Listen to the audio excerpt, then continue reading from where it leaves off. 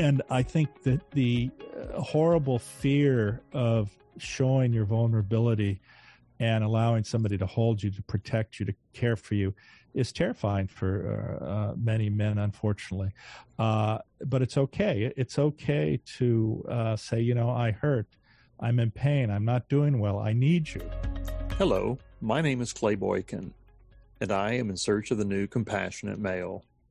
A short while ago, we had the opportunity to have a conversation with Dr. James Doty. Dr. Doty is a clinical professor in the Department of Neurosurgery at Stanford University School of Medicine.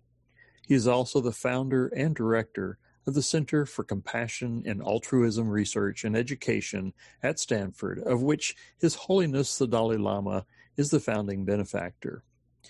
Dr. Doty works with scientists from a number of disciplines examining the neurobasis for compassion and altruism. Let's join that conversation. Hello, world. It's me, Dennis, and we are in search of the new compassionate male on the podcast. I'm the co-host, and I'm here with the founder of the new compassionate male, Clay Boykin. Hello, Clay.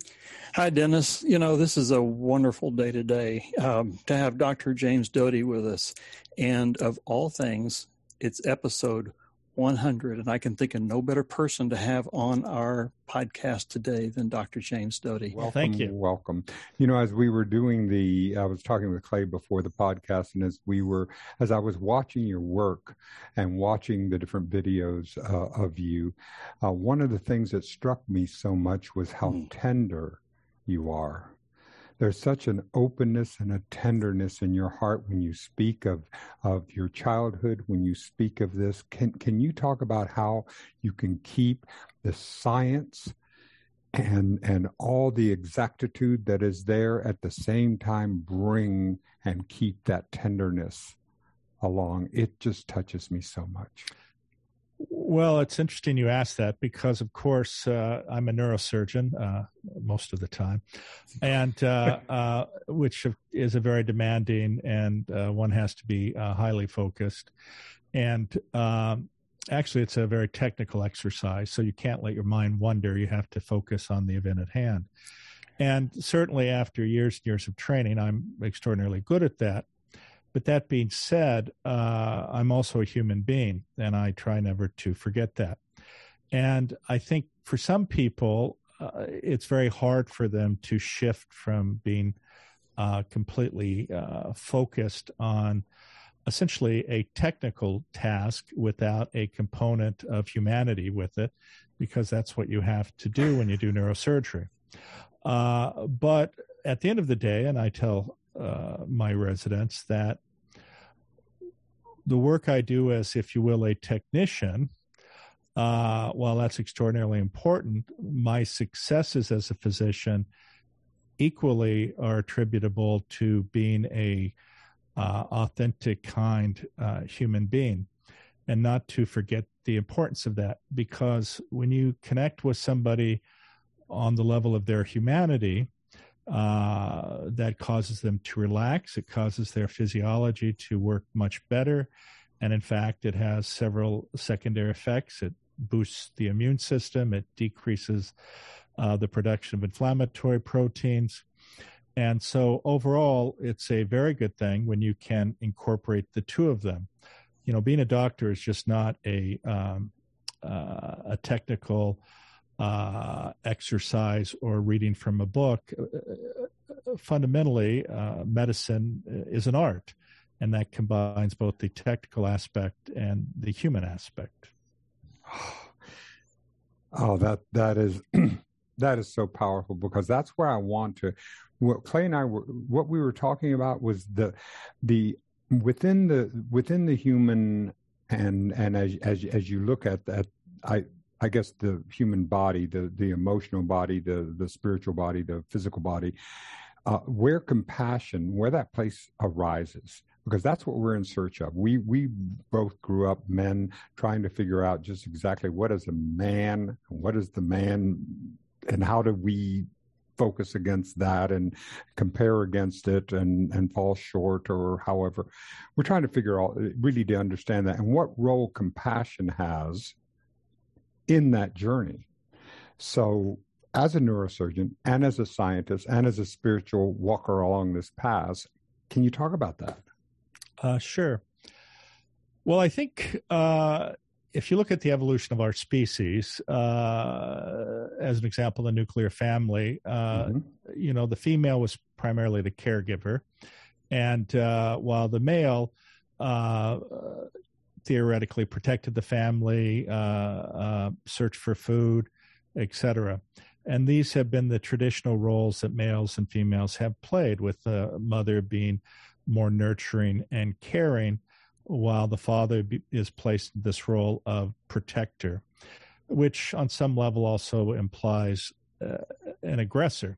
Mm-hmm. And while this certainly worked during that period of time in our evolution, and also as we evolved beyond that to hunter-gatherer tribes, and you have to remember until 6,000 to 8,000 years ago, we actually lived in groups of 50 to 150, and it was critically important that a person did their job in this very harsh environment. And if a person was in pain, was in suffering, by the nature of our evolution, we were highly attuned to that. And the interesting thing is, when you're able to relieve another's suffering, what happens is you actually get the release of oxytocin and other hormones, which are commonly called the love hormone or caring hormone. And this made you feel good, and your reward centers were stimulated. But going back along this discussion about roles, what's happened is, though, as society has evolved, oftentimes men feel very constrained because of the false aspects of what we're supposed to do or how we're supposed to act. And in fact, for some of your listeners, you may want to refer to a talk I gave, a TEDx talk at UN Plaza, which was called Compassion, Women's Empowerment, and Feminism.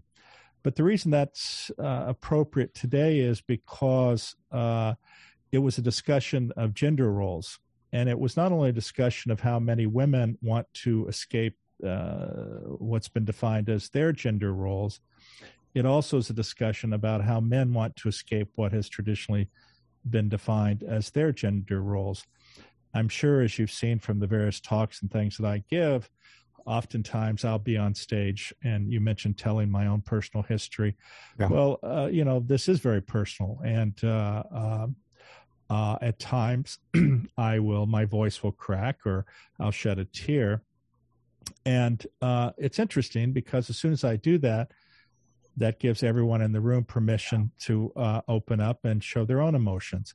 And it's extraordinary because I've never had anyone say to me, oh, geez, it was horrible that you broke up there, and how you must have been embarrassed. Well, one instance happened, which I'll tell you about. But generally speaking, when you do show those types of emotions, it allows everyone to touch our humanity, and it's very moving because in modern society, unlike how we used to live a few hundred years ago, where you were born in a village, you knew everyone in the village, you died in the village, everyone accepted you for who you were. You didn't have to put on any pretenses because everyone knew you from the time you were a child. Exactly. In modern society, you're not living with your relatives, your siblings, your parents, your grandparents. You're working in environments where oftentimes you don't know the people at all.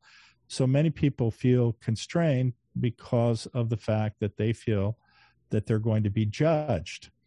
And of course, it's horribly sad because when you're worried about being judged, it limits you on what you are willing to tell. And then, of course, to have authentic, real relationships and to connect, you have to be vulnerable. Well, if you won't let yourself be vulnerable, you can't really have a deep relationship. And therein lies the problem. But as I was saying, my repeated experience has been, and this is speaking to literally tens and tens of thousands of people, when I show my emotion, first of all, I don't really care. But second of all, I've never had anybody not embrace me or want a hug. Exactly. I gave a talk a few years ago in Idaho at the Wellness Festival, and there were about 250 people there. And, you know, at the end of it, a woman said, "Oh, that was so beautiful. Could I hug you?" And I said, "Sure." Well, then 250 people lined up to be hugged. But it shows you, you know, the power of authenticity and vulnerability. Now, I did mention one exception to that, which was after a talk I gave, a woman came up to me and she said, you know, I was so embarrassed for you. I noticed your voice cracked, you shed a tear, and God, you must have felt horrible in front of all these people, and they were judging you, and on and on and on. And she said, which was fascinating, she said, "I'm a hypnotherapist and a psychiatrist, and if you come to me for 3 sessions, I can get rid of that for you." And I said, "No thanks." Yeah. I have a feeling. Oh, that is. Well, and what's sad about it is, if this is what this woman believes is appropriate for psychotherapy or intervention, it's horribly sad, because she's indicating she wants you to hide from your true self. But that being said, you know, being able to stand out and hold your truth without fear of judgment is very, very hard for people. Right. And I think that's part of the problem. You know, I know watching some of your talks, there's points where I can tell that it's welling in you. And every time I lean in, I find myself leaning into it, and I think that's the human nature coming out. You were talking about men and women, and you know, wanting to basically change or shed where they've been. I've always wondered. I'm told that, I'm going to say this very clumsily, but a male brain and a female brain are wired different. Now, that was metaphor when I was growing up, but somebody recently said, no, that's really true. Well, on some level, that's true. But fundamentally, though, at the end of the day, we're all human beings. And yes, you know, the reality is most of the behaviors we have in terms of social position, I mean, they have a component of culture and being involved, and a genetic component. As an example, you'll see individuals who, early on in life, as an example, you know, the parent would say, "Well, I knew you when you were 3 or 5 that you were gay," and nobody can believe it, but in fact, it's true. And so there's certainly hormonal components that or developmental components that contribute to that. But that being said, we are not locked in to a role, and I think that you have to, though, be open and not be afraid. And, you know, again, men are terribly afraid of being judged, especially by other men, that they're weak, or that by showing love, compassion, caring, that this identifies them as not being a real man. And again, my own repeated experience has been that has never been the case. But you have to be able to stand out and say, I don't care.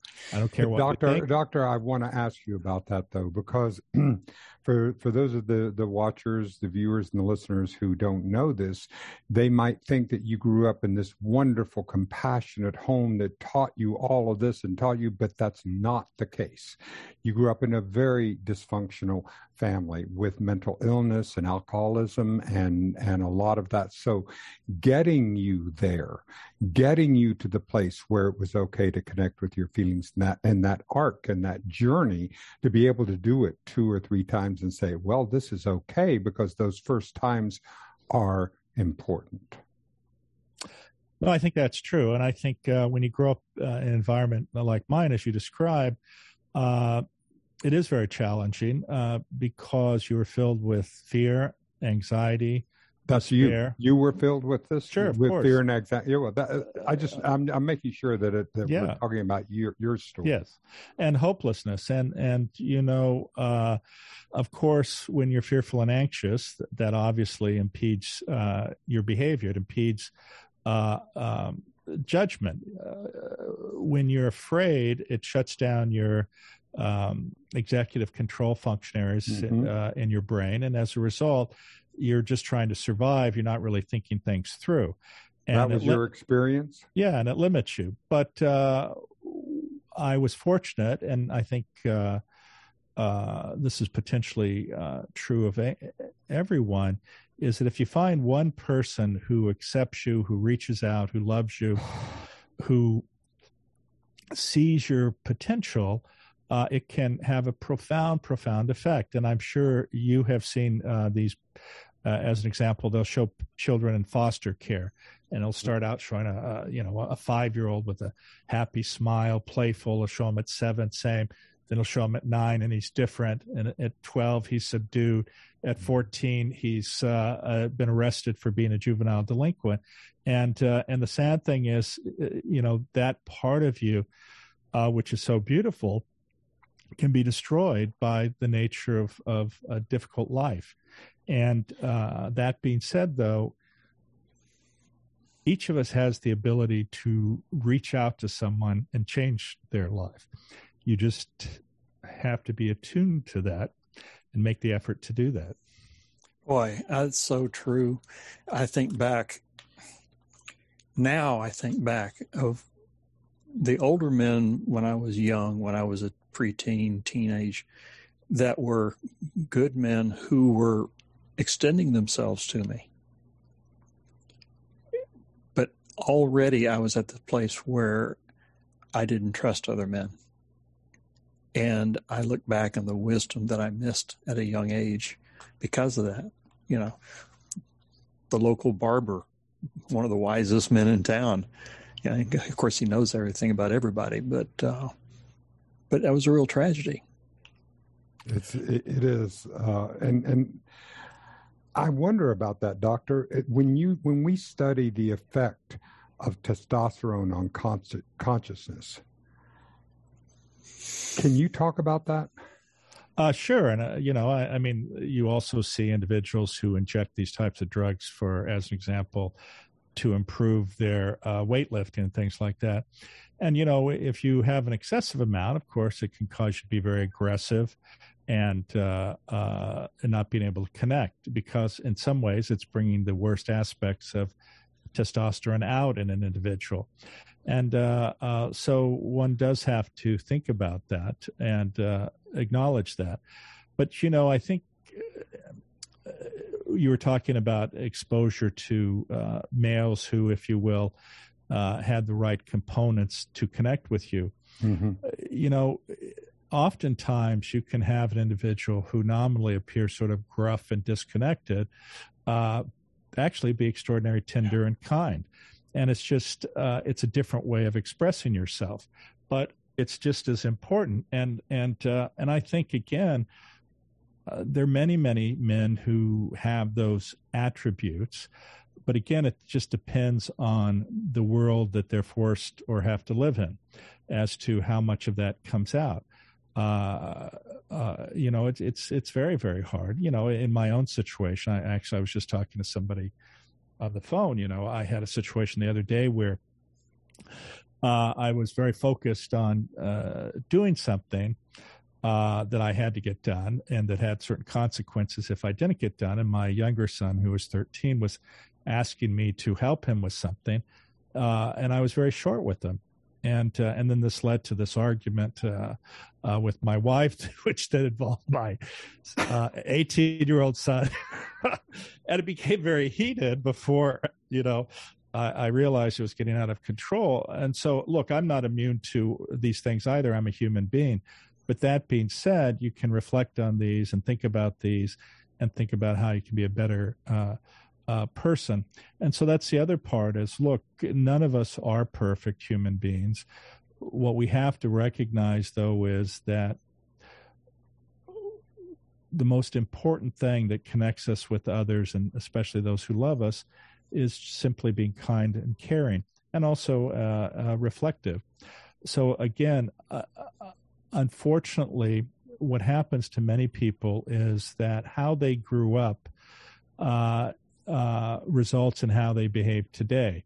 It's like you're carrying baggage with yourself, and you don't understand that how you react actually doesn't even have to do with the present event. It has to do with the baggage that you're carrying that causes pain and suffering. Well, I see that I fully agree with you. And then there's circumstances or situations like yourself where you did have a very tough, and you did have the opportunity to carry all that baggage with you through your life. But look at where you are. You've made something different. You've chosen a different path somewhere along the line. No, there is no question about that. To emphasize, though, as an example, my wife says to me periodically, she'll say, "People call you Mr. Compassion. You're just an asshole."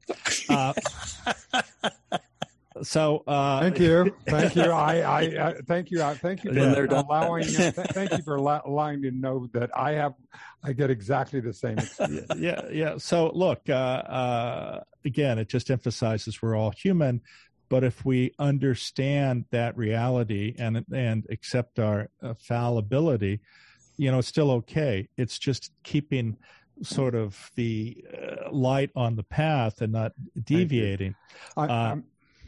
I'm so glad that you said that, because right now we're as Clay and I have done a lot of work and to be an ally within the Black Lives Matter movement within the work that we've been doing and understanding that this idea of that we can actually study critical race theory, we can study racism and its place in the United States without diminishing the idea of the United States being this shining star on the hill, that we can that we can hold two thoughts at the same time, instead of saying like you were saying that there are aspects I will behave like an asshole, but that doesn't mean that I am one. There's just aspects of that behavior that I can balance out, and I can take them both at the same time.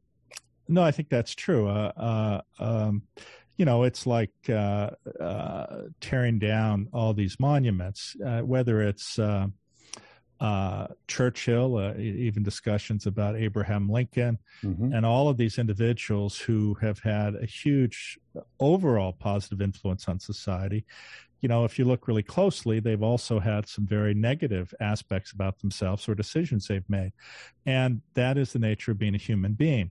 I don't think that we should destroy an individual who has accomplished a great deal in the positive sense because of necessarily the negative aspects. That being said, it's not to hide the negative aspects or the horrible components of them. It's just to shine a light on both and to say, this is what this person did. In terms of, I think the Black Lives Movement and critical race theory, the sad thing is that there feels to be this need because of one's I hate to say this, their white privilege, about telling the truth, that somehow by telling the truth that diminishes them, and you're supposed to hide behind this. Of exactly. Course, of course, that should not be the case at all. We should be able to stand up and say, these are the facts, period. It's not to sit there and somehow imply that there wasn't fundamentally systemic racism that has been imbued in the structural components of American society, which have systematically been used to keep another group of people from progressing forward. Yes. And it is fact that you can't hide it, you can't bury it. It is fact, and it needs to be accepted, acknowledged. And if you keep telling children, hiding the truth from them, all it does is make a child who is ignorant and make bad decisions. Exactly.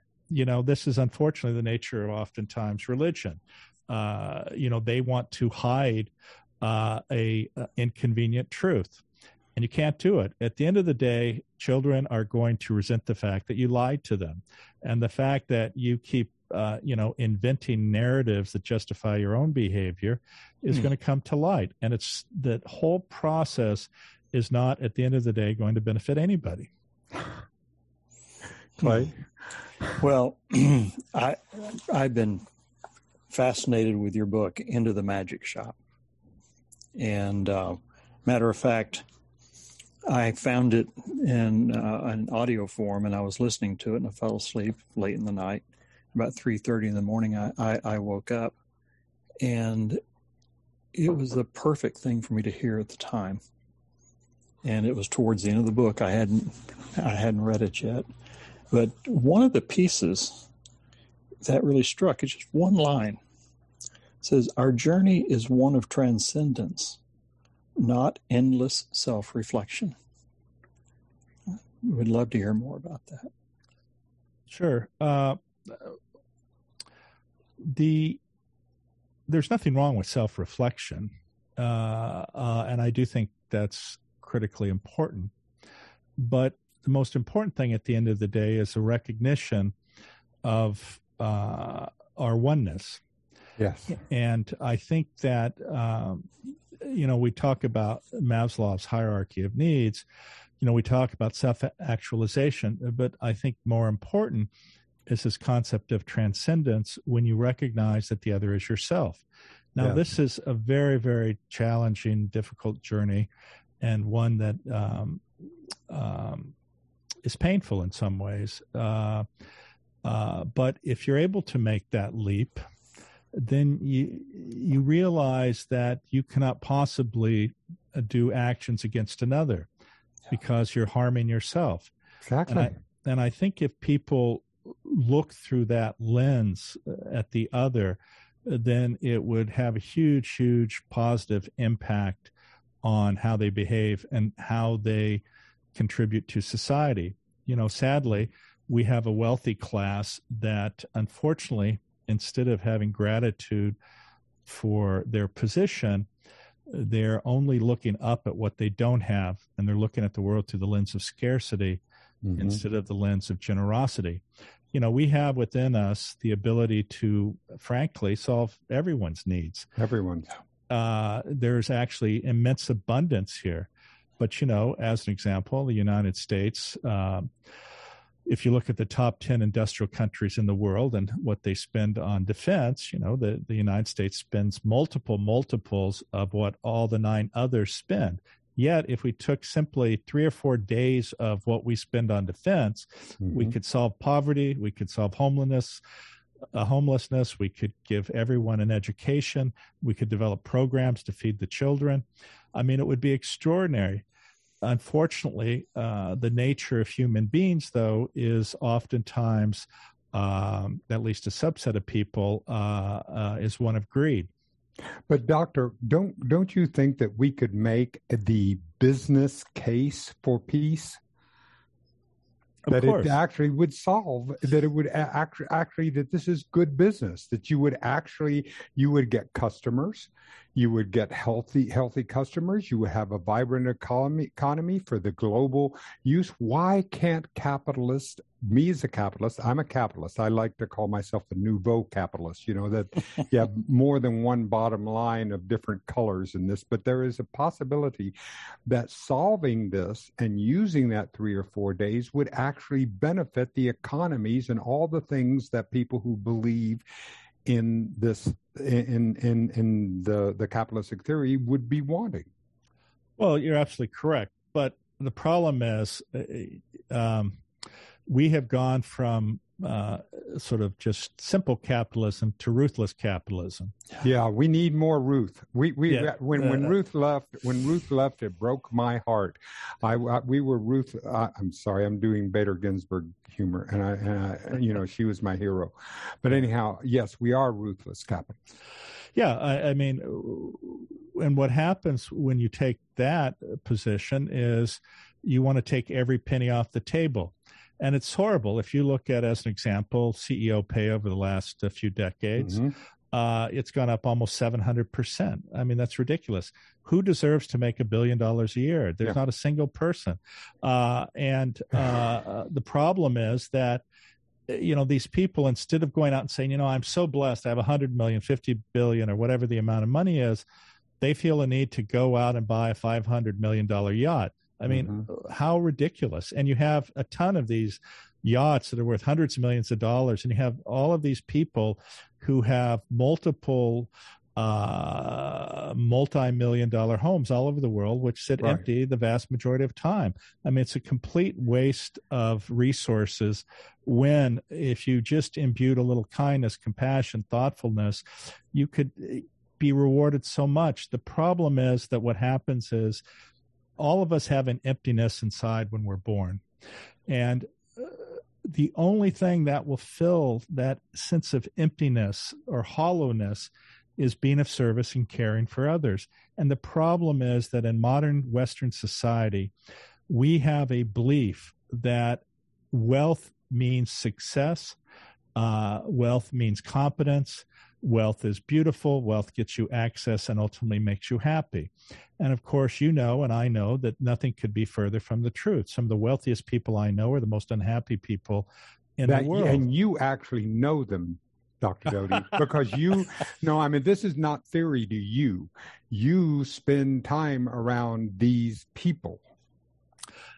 Yes, I have spent a lot of time around these people. Now, don't get me wrong. I don't mean I'm not. I wasn't making a huge generalization, but the generalization being, the specificity of it is that will not get you happiness. That in and of itself is not as a ticket, a gate into this is not going to get you there.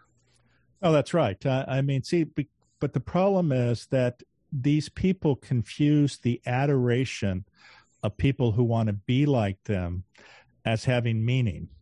And you see, they get confused with that, and then they manipulate it, right? Because they want to keep getting accolades about how good they are.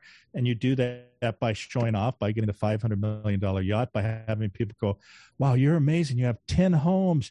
You're driving this car. You have a collection of cars. You are so amazing. And you see, they keep confusing people's admiration with meaning. Right. And then, of course, the problem with society is that we have all of these people who think that if I just do this, if I just have this house, if I have this job, if I get paid this month, I'm going to be happy. And it's a horrible situation, because it's certainly not the case at all. And, from my own perspective, I climbed a lot of mountains thinking that if I just did this, I'll be happy and I'll be secure. If I just did this, and at the top of every peak, there was another peak, and I was still not happy. And I would suggest to you that when I had everything, I had nothing.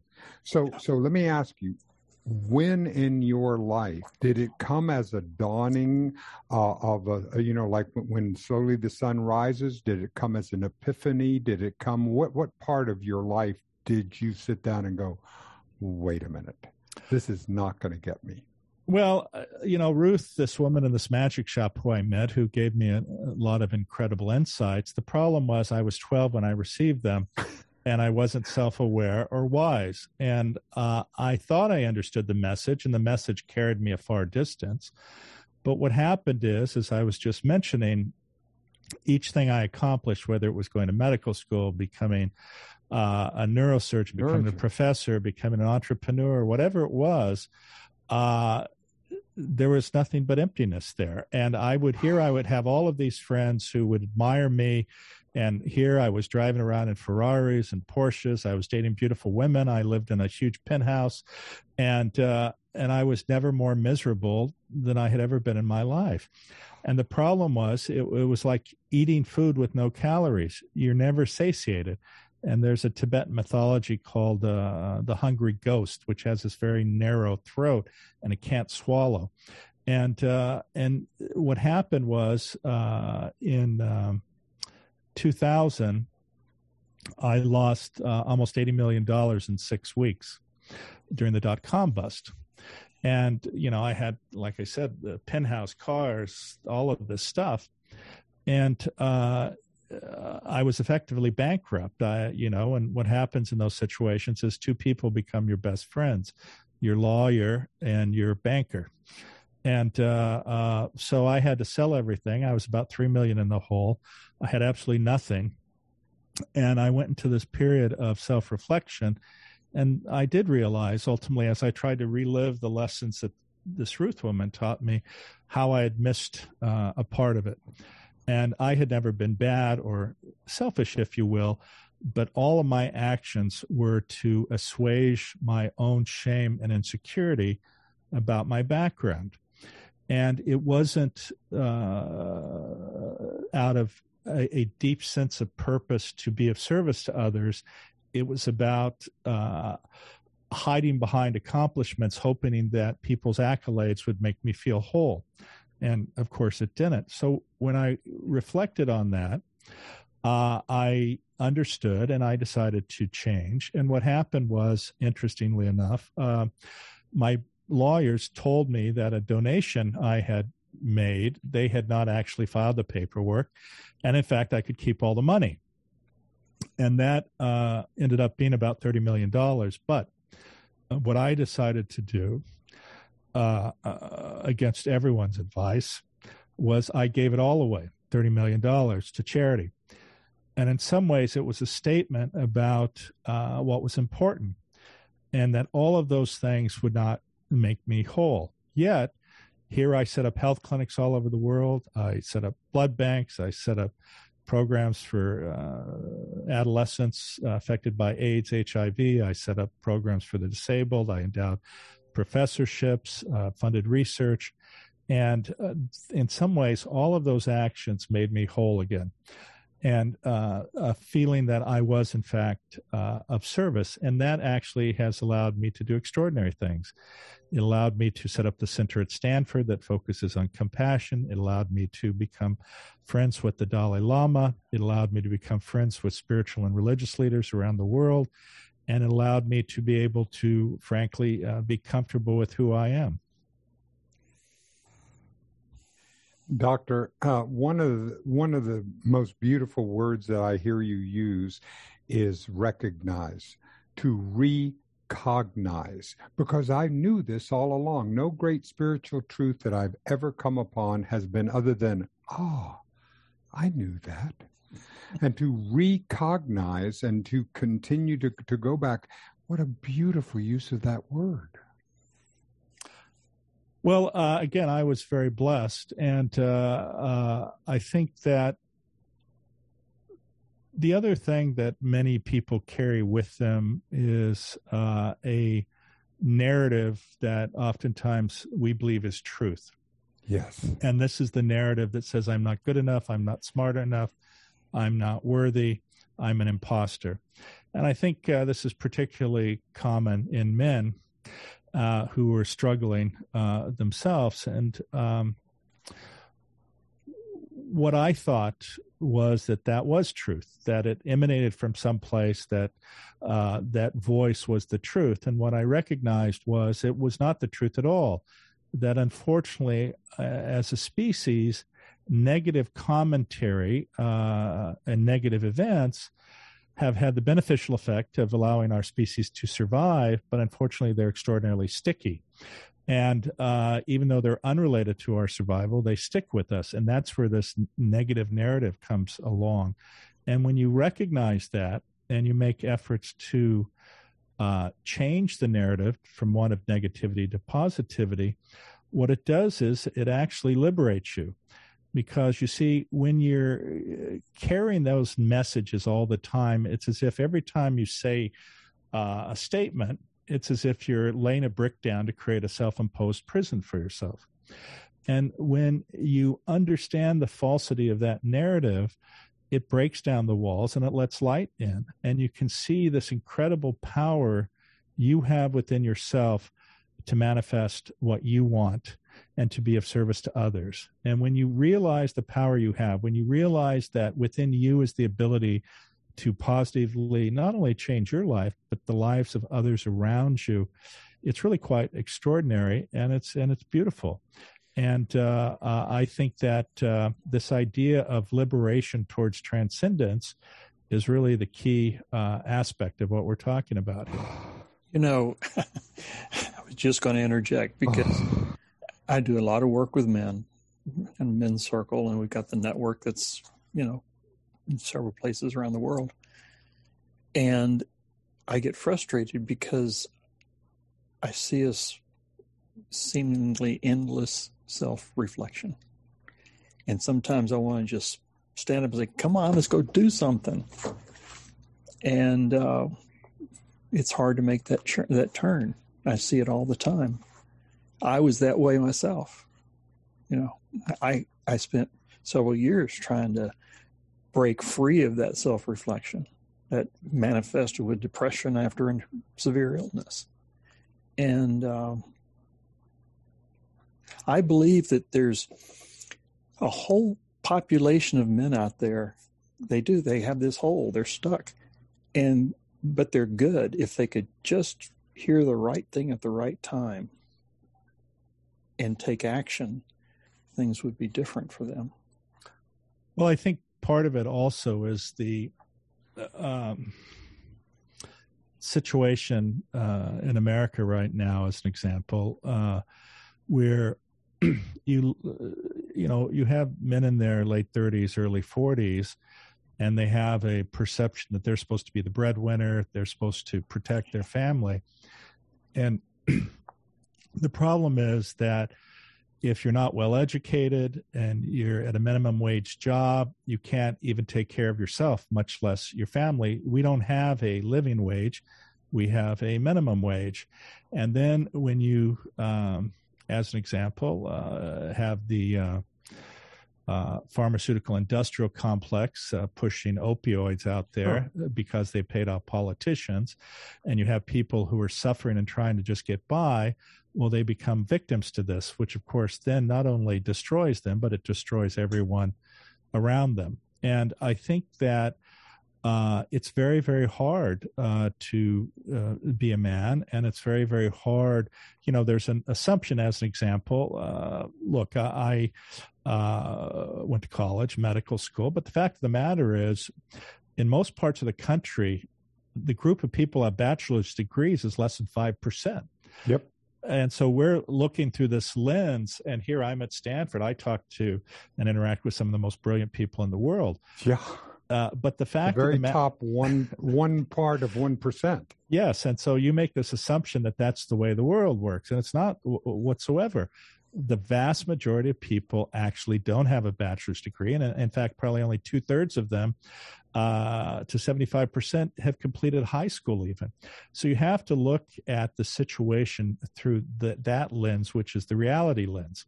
And when you have people who are struggling, who don't have the resources of education, or a situation where they live, there are jobs which can pay them an affordable wage so they can live a life. Mm-hmm. I mean, imagine if you're in your 40s and you have a perception that you have no future. There's no job. You're not educated enough. You have a family with children. I mean, and you have ready access to opioids. And you have credit card debt. And you're seeing on television all the media the ways you should live, and everything that is reinforcing that whatever it is that you're looking for is outside. No, that's exactly right. And so we have created a horrible situation that is not supportive of this individual. It is as if there are agendas within certain political parties that somehow believe that having a social safety net, that somehow believe caring for others, caring for children is a weakness. And if you were in that position, it is your fault and you are a failure. Where it is not. I don't know a single person who likes to be poor. I certainly did not like to be poor. And I also know very, very few people who, if given the opportunity, wouldn't be happy to work to have a livable wage to care for their family. Absolutely. This is a completely false narrative that somehow there are these loafers who are trying to take advantage of a system. I have never met them. Yes. I know. I know people. I have met people and all, and they are not there, Doctor. So how do what we're looking for is part of this. How do we change that narrative? Because somewhere, let's assume that in 100 years everything has changed. We understand that we've helped to rewire and see that positivity can be as sticky as negativity. We've been able, but we're not there. We're here. So what are the things that you're doing and the initiatives that you're involved in that are moving the conversation and moving because you're blessed us so much to give us this time. You're not spending it somewhere else. So what is going on with you and what you're doing? Well, all of us are just doing the best we can sometimes, right? Exactly. one of the things I've spent a fair amount of time on is trying to develop intervention techniques that allow individuals to be kinder to themselves. Because when you're kind when you're kind to yourself, it changes the lens through which you see the world, because you recognize that while you may have your own suffering, which has a tendency to distract you from everything else, we're able to actually see the reality that everyone is suffering in different ways. And the very nature of that understanding makes you much more thoughtful, kinder, and gentler to people. And I think that's very, very important. The other aspect here, unfortunately, is we have a political system that instead of coming together and holding hands and saying, how do we best move forward together, it's one that says, I don't want to hold hands with you. I don't like you. You're wrong. And unfortunately, that never gets you anywhere. And so the reality is we have to not denigrate others' opinions, but look through the lens of empathy and try to understand why people have come up with different worldviews that actually oftentimes don't benefit them. I don't know anyone who isn't actually trying to improve the world in general, except for potentially individuals who are motivated by greed and power and who manipulate the weaknesses and fears of others. But in general, most people want to live a life in which they have a job, in which they can care for their families and go about their daily business. They don't want to be in culture wars. They don't want to fight people in general. This is all created by a narrative that somehow the other took something away from you which you deserved, and that they're keeping you from benefiting. And whether you want to create the enemy of the minority, the enemy defined as the immigrant, those are false narratives. That's not the problem. The problem is that we have sold ourselves in some ways to the corporate, ruthless, capitalistic perception of how the world works. And when you rein in these people, when you stop them, as an example, corporate entities from giving significant donations to politicians, when you change the political system that you have a certain amount of money each politician gets once they get to a certain level of advancement in the system, that's when you'll see all of these things fall apart. Which means then you have to sell your ideas. Exactly. You actually have to convince people and get them to come along with you instead of just buying your way into the next level. Yes. And we used to have this thing that required actually some degree of truth in the media, because you see, we don't have news anymore. What we have is opinion, which is being promoted as truth. And it's not at all. And again, as an example, it's sort of interesting. You look at a show as an example where somebody's promoting a false narrative about the pandemic, yet they're fully vaccinated. They could show up at work. They have to wear masks. They have to do all of these things. Yet they're saying, don't get vaccinated. Don't do this. It's all a plot against you to take your freedoms away. Well, again, and this is the sad thing, because, again, it gets back to the exact same thing. It's all about the money. Look, but that's what we're doing, Doctor, is that's why we have you on today. That's why we are in search of the new compassionate male, because we believe, like you, because we put compassion in the same family as as kindness. It has that if we do this, if we help to spread this word, if we are able to get the message that you're talking out more, helping that to be sticky, we can actually make a difference in the direction, the vector that we're going in. Well, that's what I believe. And if I didn't believe that, I certainly wouldn't do it. I would say, though, that, again, when you hear people who disagree with you, whether it's from the right or the left, which you do, right? You get, yes. you get. How do you handle it? What do you do when you are in a position like that? So you can help us to model it. Well, I think the first thing you do is you don't judge people, and you're open. And if you just sit down with somebody and just talk to them to understand how they got to their position, then oftentimes it results in you changing your position or them changing their positions. And also it allows you to disagree, but work together to compromise. You see, that's what we need here. When people have positioned themselves on the far extremes, nothing gets done other than screaming and yelling. If you sit there and say, well, I don't necessarily agree with that, but I understand where you're coming from. I'm potentially willing to do this. If you're willing to do that, this is how politics should work. It's because at the end of the day, we're all in this together. And when you cooperate, when you compromise, when you're a little more thoughtful, when you're not perceiving the others as trying to get something over on you or take advantage of you, but that we're all just trying to make the world a better place, then I think that is much more likely to accomplish something positive than screaming at each other and essentially have everything come to a standstill.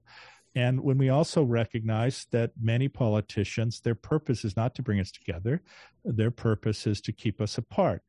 It's like the media. You know, the media only makes money if there's divisiveness, right? That's why they get paid when things are divisive, because the evolution of our species is that when everything is perfect for us, we're happy. We don't care about anything. Yet, if somebody tells you somebody's trying to steal something from you, or every action they're doing is to take one of your personal freedoms away, that gets our attention. Because, again, we're much more attuned to negative than we are attuned to positive. I remember back in the 60s as a little kid, and we were watching Walter Cronkite.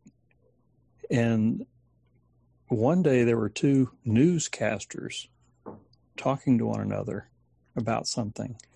And my dad said, when the newscasters start interviewing each other, we're all in trouble. And is that not what we have today?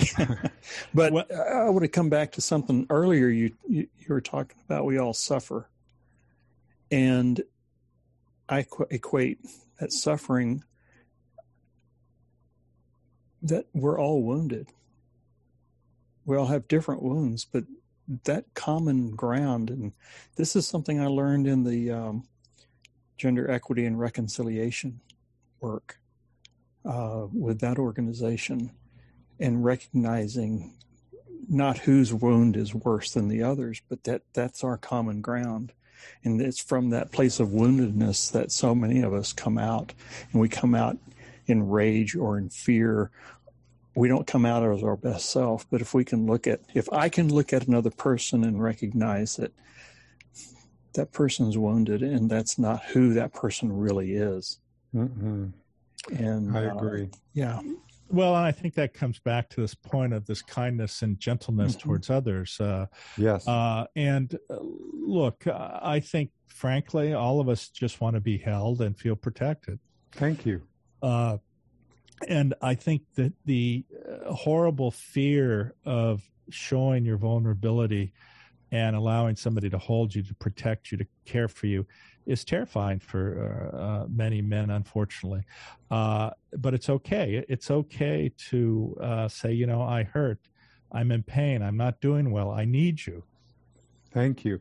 I see that in athletics.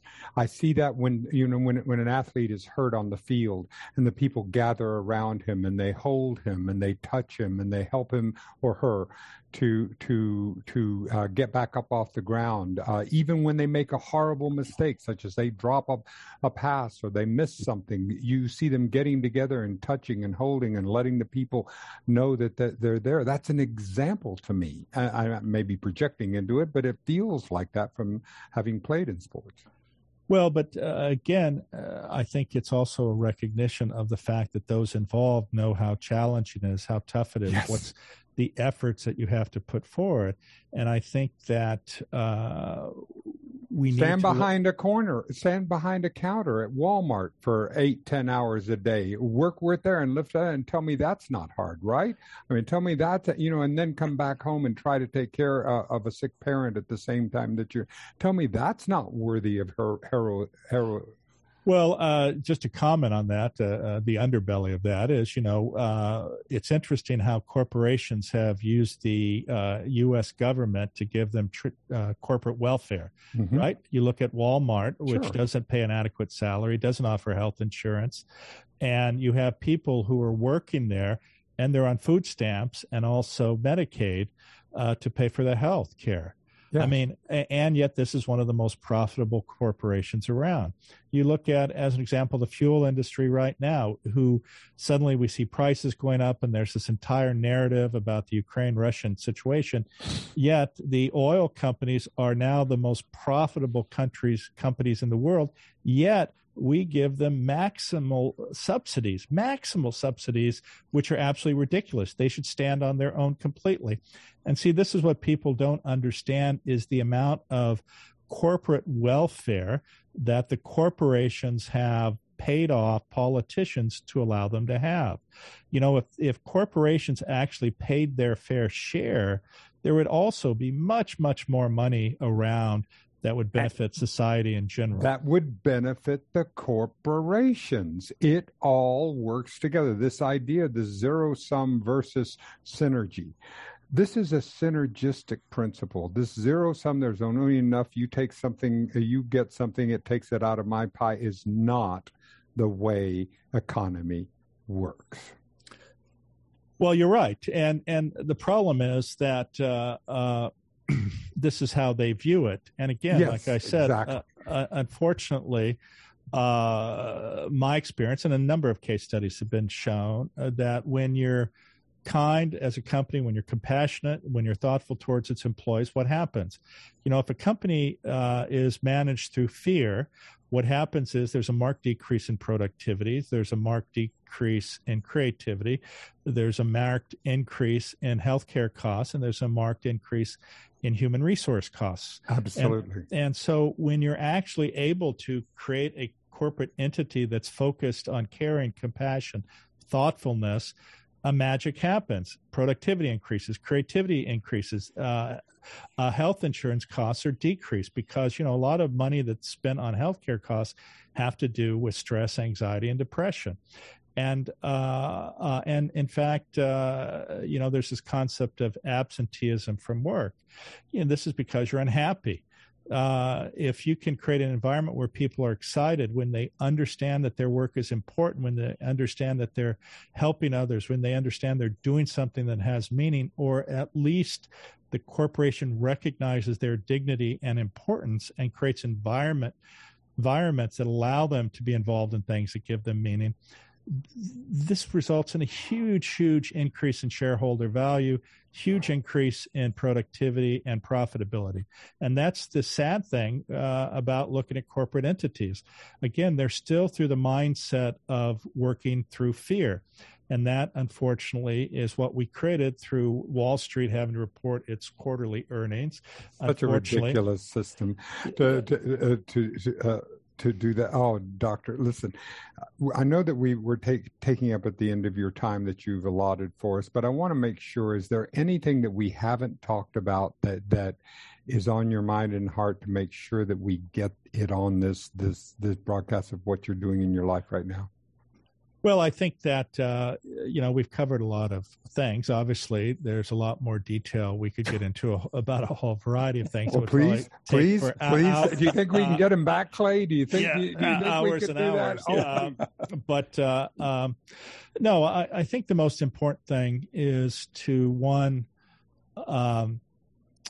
understand that you are biased. Every one of us is biased. And if you take the time to understand the nature of bias, it actually allows for you to become more self-aware. And really, at the end of the day, the most important thing is for us to become self-aware, because when you become self-aware, it allows you to be kind to yourself, and it allows you to be kind to other people. And this really is the most important thing, is to look at the world through the lens of kindness and compassion. Let me give you two examples. You have two people who are businessmen. They both walk out of a building into the rain. There's one guy who walks out and the rain starts getting on his suit, and he starts this whole diatribe about how his suit's ruined, he's going to be late, his shoes are soaked, it's put him in a bad mood, et cetera, et cetera. You have another guy who walked out of the building and says, God, I'm so glad it's raining because it reminds me how water is nourishing to all life on earth. I'm so blessed to be on this earth. I can certainly dry clean my suit. It's not a big deal, but it's really energized me just to be reminded of this reality. Well, you have two people who go through the exact same event, and look at the profound contrast between how two people believe. And in some ways, it's your choice how you wish to see the world.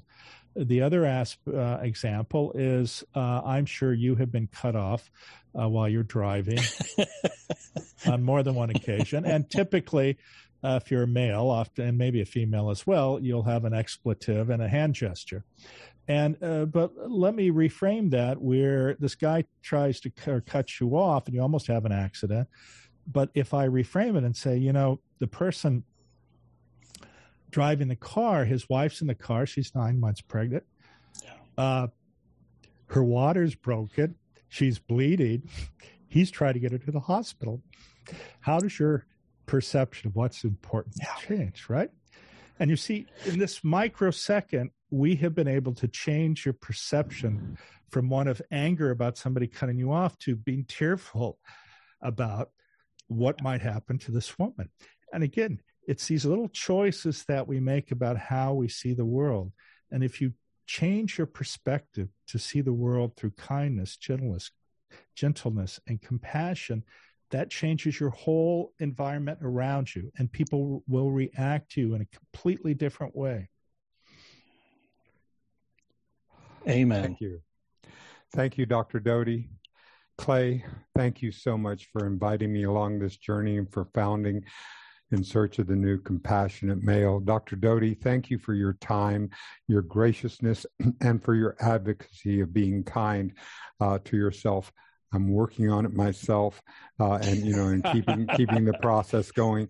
Yes. So, as you are. So I want you to know the profound effect that you've had on us, the profound effect on the audience, and the time that you've given us. Thank you so much, sir.